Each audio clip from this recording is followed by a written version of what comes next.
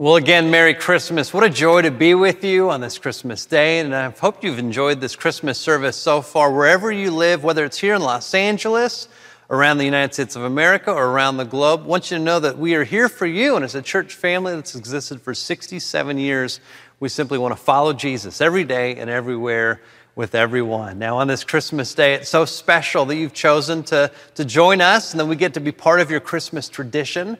And likely today is a day, if you haven't already, that presents will be opened. And it's so interesting. There's all these toys, of course, that have been given and received around the globe. And some of these famous toys, I don't know if you know some of the histories of the names of these toys, but when you do, for me at least, it adds a deeper level of appreciation. In the 1920s, there was a Filipino toy maker who invented this toy. It was a string, and it was this round thing that you would throw it, and it would come back. You'd throw it, and it would come back. And they were trying to figure out the name for this thing that you would throw, and it would come back. And there was this Tagalog word that meant come, come. And in Tagalog, it's yo, yo. What an amazing truth that this thing that so many millions of kids have played actually is a word. Come, come. Another toy in Tanzania, there was a woman who, as she traveled with her missionary parents throughout Africa, born in Tanzania, traveled throughout Africa, to bide her time, she and her siblings would take wooden blocks and they would build these things. And as she grew up, she actually invented a toy that is enjoyed by so many people, and it actually comes from the Swahili word, which means to build, and the Swahili word is kujenga. I don't know if you've given or received or played with Jenga, but what an amazing reality that when you build that, it's actually this name that has deep meaning to it. Also, I'm not sure if you were familiar with this. There was a Canadian couple who apparently invented this game. They played it with dice, and it became this thing that friends and guests on their yacht of all places, when they would play this game, loved. And as the years went on, the popularity of this game that they played on their yacht grew, and ultimately there was different patents that were invented and put forth, and different trademarks, and ultimately this game that originally was called the Yacht at Sea game, we now know it as Yahtzee. You know, these names that, I don't know, I take for granted, or I have no idea the meaning behind, actually reveals to us that things have a history and things have meaning. And in the same way, as we gather together on this Christmas day, my hope and my prayer is that you would find great wonder in the name of Jesus. If you have your Bibles, we'd love for you to turn to Luke chapter 2. And as we expand our hearts and our minds to wonder at the name of Jesus, my hope and my prayer is that you would experience two things. That you would wonder at your name, and that you would wonder at how God names every single thing that happens in your life.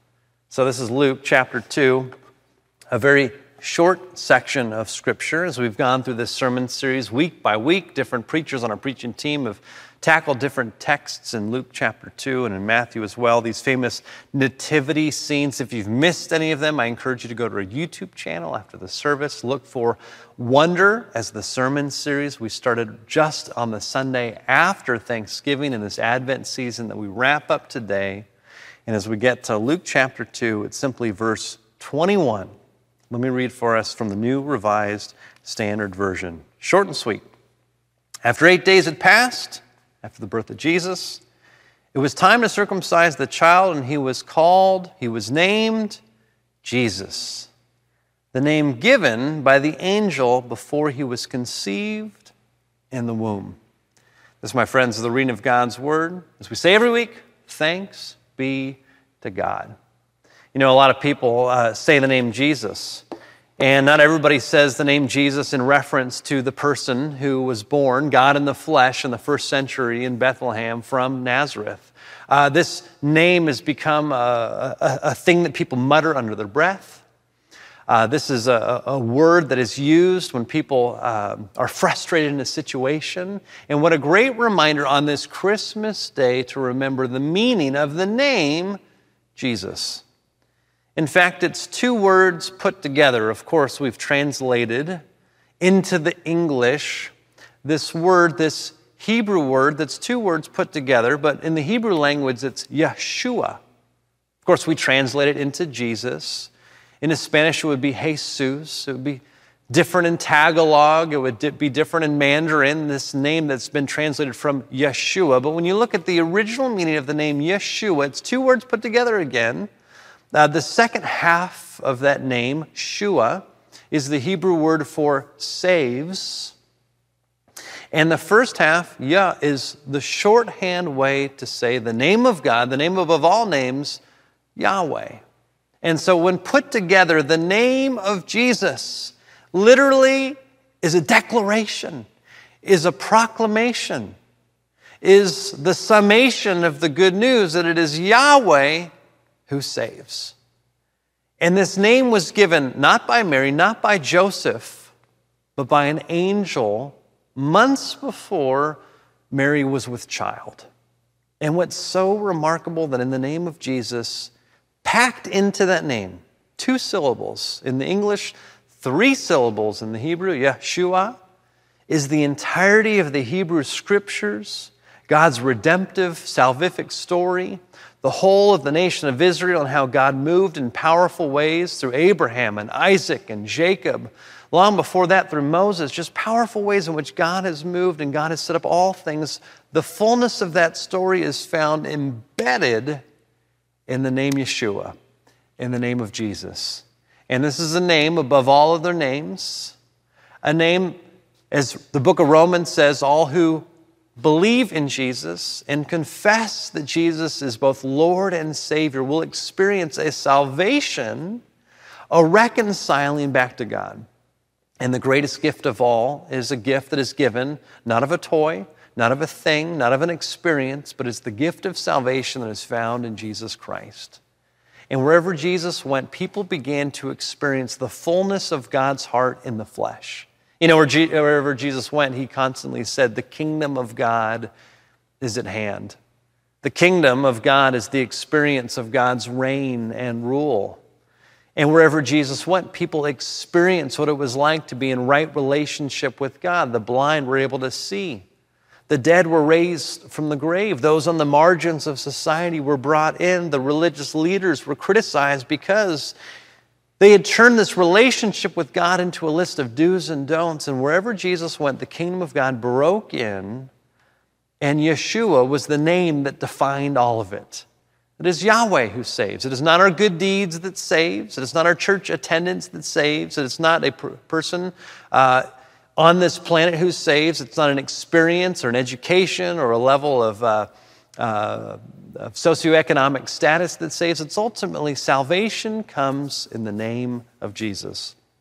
And on this Christmas Day, as we wonder in that, as we reflect on that, as we consider that, the 2 things that I want to impress upon your heart, that I believe God has impressed upon my heart, is that as we sit captivated in this remarkable truth, that really we could spend all of eternity unpacking what it means for God to save us.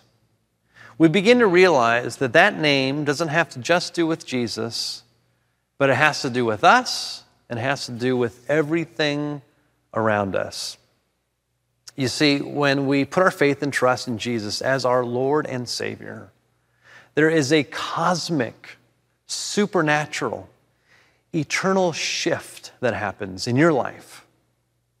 That from that moment forward, God looks at you as being in Christ.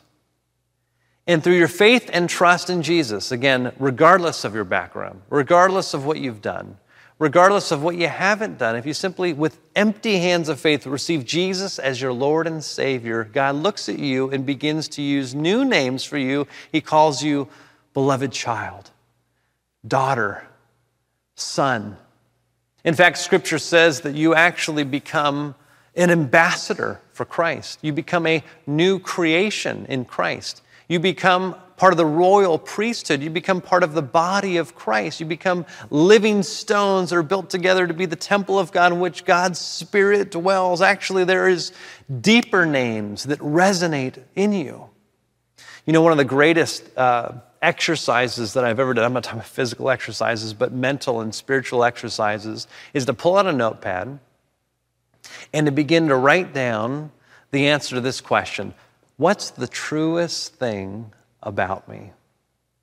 And this is something that I've done in my life, and this is something that I've encouraged other people to do, to pull out this notebook and to write down, the answers to that question. What's the truest thing about me? And as I write down certain things that are true, I then ask the question, is this the truest thing about me? I might write down, I'm a son. To Malcolm and Suzanne, also to my biological father, David, I'm a son. That's true, but is that the truest thing about me? Because ultimately, there's going to be a day where perhaps, likely, my parents will pass before I do, and I won't actively be experiencing being a son here to earthly parents. And so that is a true thing. That's not necessarily the truest thing about me. I'm a husband. Yes, but is that the truest thing about me? I'm a parent. Is that the truest thing about me? Those are true things, but is it the truest thing? I'm a pastor. I'm a runner. I'm a surfer. I'm a learner. I'm an Angelino. I live in Los Angeles. I have a certain age. I have a certain height. These are true things about me, but are these the truest things about me? I found that often as we move throughout life, what we perceive to be the truest thing about ourselves is the core of our identity.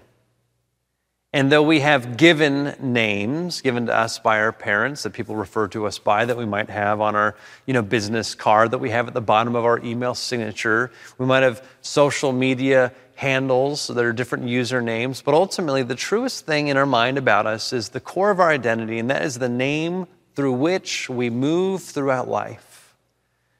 And in the same way that a yo-yo, the Yahtzee game, or Jenga has deep meaning, the core understanding of who we are changes how we see ourselves, changes how we see others, changes how we see God, changes how we move throughout life. And ultimately, there is the truest thing about you that is the thing that orients yourself throughout life. And the truth is that if we don't get down to the truest thing about ourselves from God's point of view, ultimately, our identity, the name in which we give ourselves, ultimately we will hit a roadblock, we'll hit a dead end, we'll fall off a cliff. Some of the most significant things that I've seen as a pastor are when people's identities can't sustain the weight of their souls, I'll say it that way. I've had people who, let's say, are famous athletes, and that's their whole identity. They believe that's the truest thing about themselves. And ultimately, what happens when they retire, when they get cut from the team? Or a person whose whole identity is in the work that they do, what happens when they retire or when they get fired?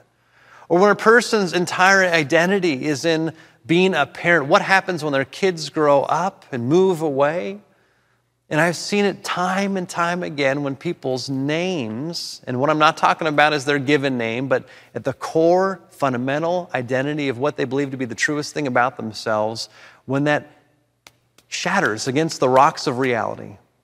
And so as I've done this exercise, as I get deeper and deeper and deeper, the deepest I can get, when I hit bedrock, is when I write down on the notepad, I am someone made in the image of God, whom God loves, and whom God has a plan for my life.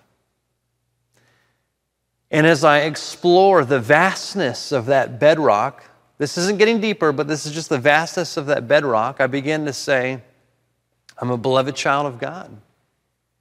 I'm a new creation in Christ. I'm part of the royal priesthood. I begin to write down things that are true about me according to Scripture because, not I'm a pastor, not I'm a son, not I'm a father. Those are true things, but not the truest thing, because I've put my faith and trust in Jesus Christ. Those things became true. But even if you have yet to put your faith and trust in Jesus, this is the good news of the gospel, the great news of Christmas Day, is that even if you haven't said yes to Jesus, I'm telling you, the truest thing about you, even if you don't know it, is that you are someone made in the image of God whom God loves, and God has a plan and a purpose for your life. And God longs for you to open up that gift, to know that you're not an accident, you're not a mistake, You're not some random collection or a result of evolution, that's just this haphazard accident. But ultimately, God made you. Psalm 139 says that you were knit together in your mother's womb, even if you've never met your mother. That even if you have dark thoughts and awful thoughts, even if you've experienced remarkable loss in your life, that God says that you are fearfully and wonderfully made, and God knows your thoughts and loves you and has a plan and a purpose for your life. And when you acknowledge the name Jesus as your Lord and Savior, with empty hands of faith, you receive Jesus into your life through faith. And you don't have to understand the full picture. You don't have to have a perfect grasp of who God is. I often say this to my 10-year-old son. If we were to understand God perfectly, if we were able to wrap our mind around who God is and all of God's character and how God does things and why God does things, if we were to understand it perfectly, then that God would be smaller than us. Because if we could wrap our minds around God, then by definition, God is smaller than us, and that ultimately is not a God to be worshiped, not a God to follow, not a God to be praised. I'll go on to explain this to my son, and I'll say, if an ant was to fully understand who you were, Judah, as a 10-year-old boy, either you would be smaller than that ant, or that ant would be bigger than you. But in actual fact, that ant can never understand who you are, but that doesn't change the reality that you are a real boy with hopes and dreams, with a past, with a present, and a future. Just because that ant can't understand you doesn't mean that limits the true reality of who you are. And yet that ant can come into contact with you. That ant can perceive at the level that an ant can. In the same way, we can begin to perceive that there is a God who loves us, that created all things, that doesn't ask us to go to God in perfection, but comes to us in our brokenness and says, I've made a way. I've paid the price.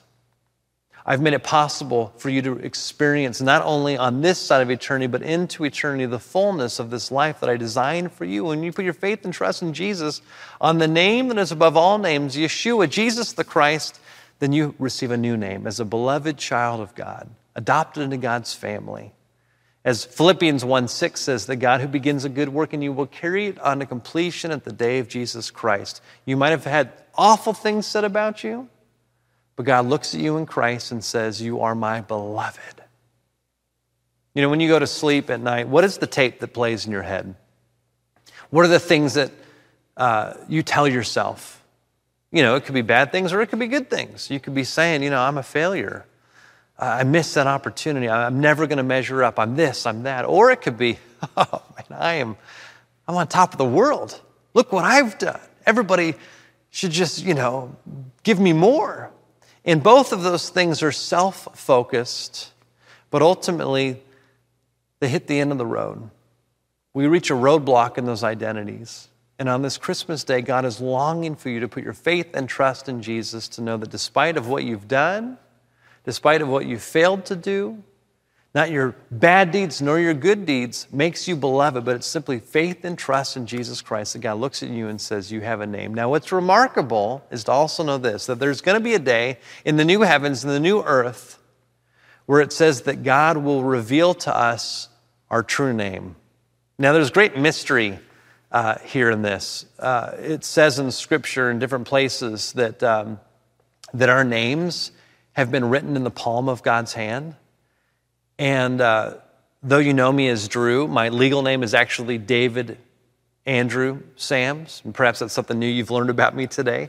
That's my legal name, even though everybody refers to me as Drew. And yet there is this deeper sense, I wonder, and I believe, based on that scripture, is there a name that actually my Heavenly Father has given me that I don't know? That has deep meaning. I've always been not jealous. I've always been fascinated by cultures where the name of an individual actually has deep meaning. We see this in the Native American community, where a name given actually means something great. We see this in the Chinese community, where a name is actually something that means something, that it's more than just, Drew. or Becca or Frank, that there's actually this deep, deep phrase that perhaps has to do with family history, that perhaps has to do with a hope or a desire that the family has for you. And so I wonder if we're going to be one day in God's presence and God's going to reveal to us our true name, that actually in that moment we will realize that resonates so deeply in our hearts, that cuts through all the layers of our psyche, that gets down to the depth of our soul, that reveals the trueness of who we are, that God the Father says, this is who you really are. You know, we see, as it says in Scripture, in a mirror dimly, one day we're going to see face to face. And so we can begin to grasp the truest thing about ourselves right now. This is a journey that will last into eternity. And so again, my hope and my prayer is that you would put your faith and trust in Jesus if you haven't. And if you already have, to know that the name Jesus, when applied to you, gives you a new name right now, which is beloved, child of God, precious possession, part of a royal priesthood, a holy nation. But also one day, I believe there's going to be a name that will be revealed to you that has been given to you from before eternity began. That's the first part. The second part is that actually when you begin to experience Jesus in your life, when you cultivate that relationship, when you spend time in prayer, when you get into God's Word, when you spend time in Christ-centered community, it actually begins to reframe the names of everything around you. First, it'll reframe the things in your life that I, frankly, can take for granted. It can reframe all of those things to the name gift. To realize that all these things in my life, though I can take them for granted, are a gift, ultimately a gift from God. And it reframes the names of those things from mine, that I hoard, that I protect, that are for me, to things that I've been given by God to steward well. And as I cultivate that relationship with God, I begin to experience this right relationship with God through faith and trust in Jesus. As I follow Jesus in my everyday life, it changes the names of those things in such a way that causes me to realize, oh, these are things that God has given me, not just for me, but for the flourishing of those around me. And I can begin to see these things, again, not as mine. I give them a different name. They're gifts not only from me, but through me to other people. And it enables me to hold the things in my life, either the things that I got for Christmas today, with an open hand. That I don't hoard, that I don't protect, that I don't make my identity, but I see that I can enjoy, that I can ultimately trace back to God in, but also to share with my family, to share with my friends, to share with strangers. I found that as I've moved throughout life, following Jesus, it reframes the name of every single thing in my life. But it also reframes the name that I give to work. You know, work can be this word, especially as I put the emphasis on it with my face, work, there's some of us that work is the last thing that we want to do, that work is it's a 4-letter word for some of us. But when we walk with Jesus and we begin to see our work through God's point of view, and again, this was the sermon from last week when I talked about wonder in the mundane, that actually everything we can do for the glory of God, that there's this opportunity to see our work as a context, an environment, an opportunity to connect with God, to worship God, to, in those moments, do things to be part of the flourishing of other people. That actually we can see these things as holy moments, whether at home, in the office, on a Zoom, whether it's raising up the next generation, whether it's working solo or freelance or working part of a team, whether you have a boss or you are a boss, that work can actually have a new name, and it can be an assignment, something that God has given you, something that God has called you to, so that you can follow Jesus in the context of that work. And then finally, it can actually begin to rename the circumstances of your life. You know, as I've encountered Jesus in the midst of the highs and in the lows, I realize that God is a God who can do anything that God wants. And when there are situations that formerly without God seem hopeless, that actually God gives them a new name. So when there's a couple that has a relational dynamic that is broken, perhaps there's been infidelity, Perhaps there's been a deep betrayal of trust, that we might give the name of that situation hopeless. But perhaps God gives a different name, and he says, this is where I do my best work. We look at cancer, and we might say it's untreatable. And God might give it a new name if God so chooses, and to say, miraculously healed. You see, as we move throughout life, circumstances will pop up into our lives, and how we narrate those circumstances actually can be traced all the way back to how we view the world, and how we view the world is basically traced all the way down to the truest thing about ourselves.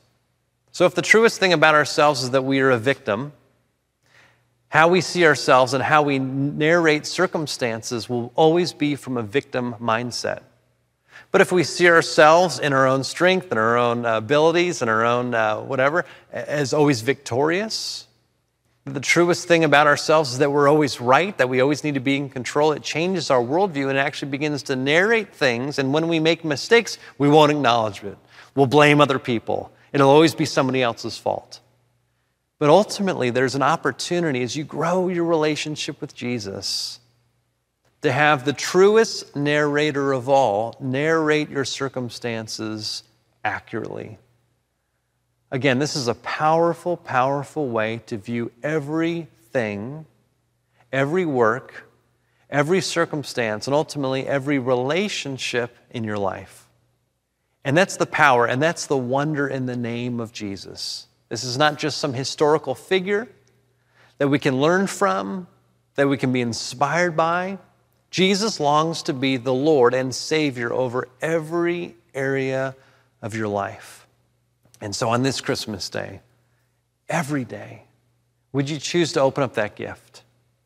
The name Jesus, who isn't just a name on paper, who is a living, breathing God in the flesh, the Prince of Peace, the King of Kings, the Lord of Lords, the Savior of your soul, who longs to woo you, to rescue you, to carry you sometimes, to lead you, to comfort you, to encourage you, to strengthen you, to humble you, to lift you up in ways that nothing else can.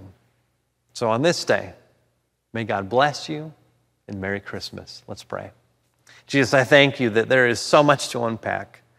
You are the gift that keeps on giving, a gift that can never be fully unwrapped. And so would we choose in this moment, even as we say your name, Jesus, would the power of your Spirit enlarge our view of what that means? Would you give a deeper sense of what that means in our life, how you view us, and how you cause us to view everything from your point of view? In your name, Jesus, we pray. We say together,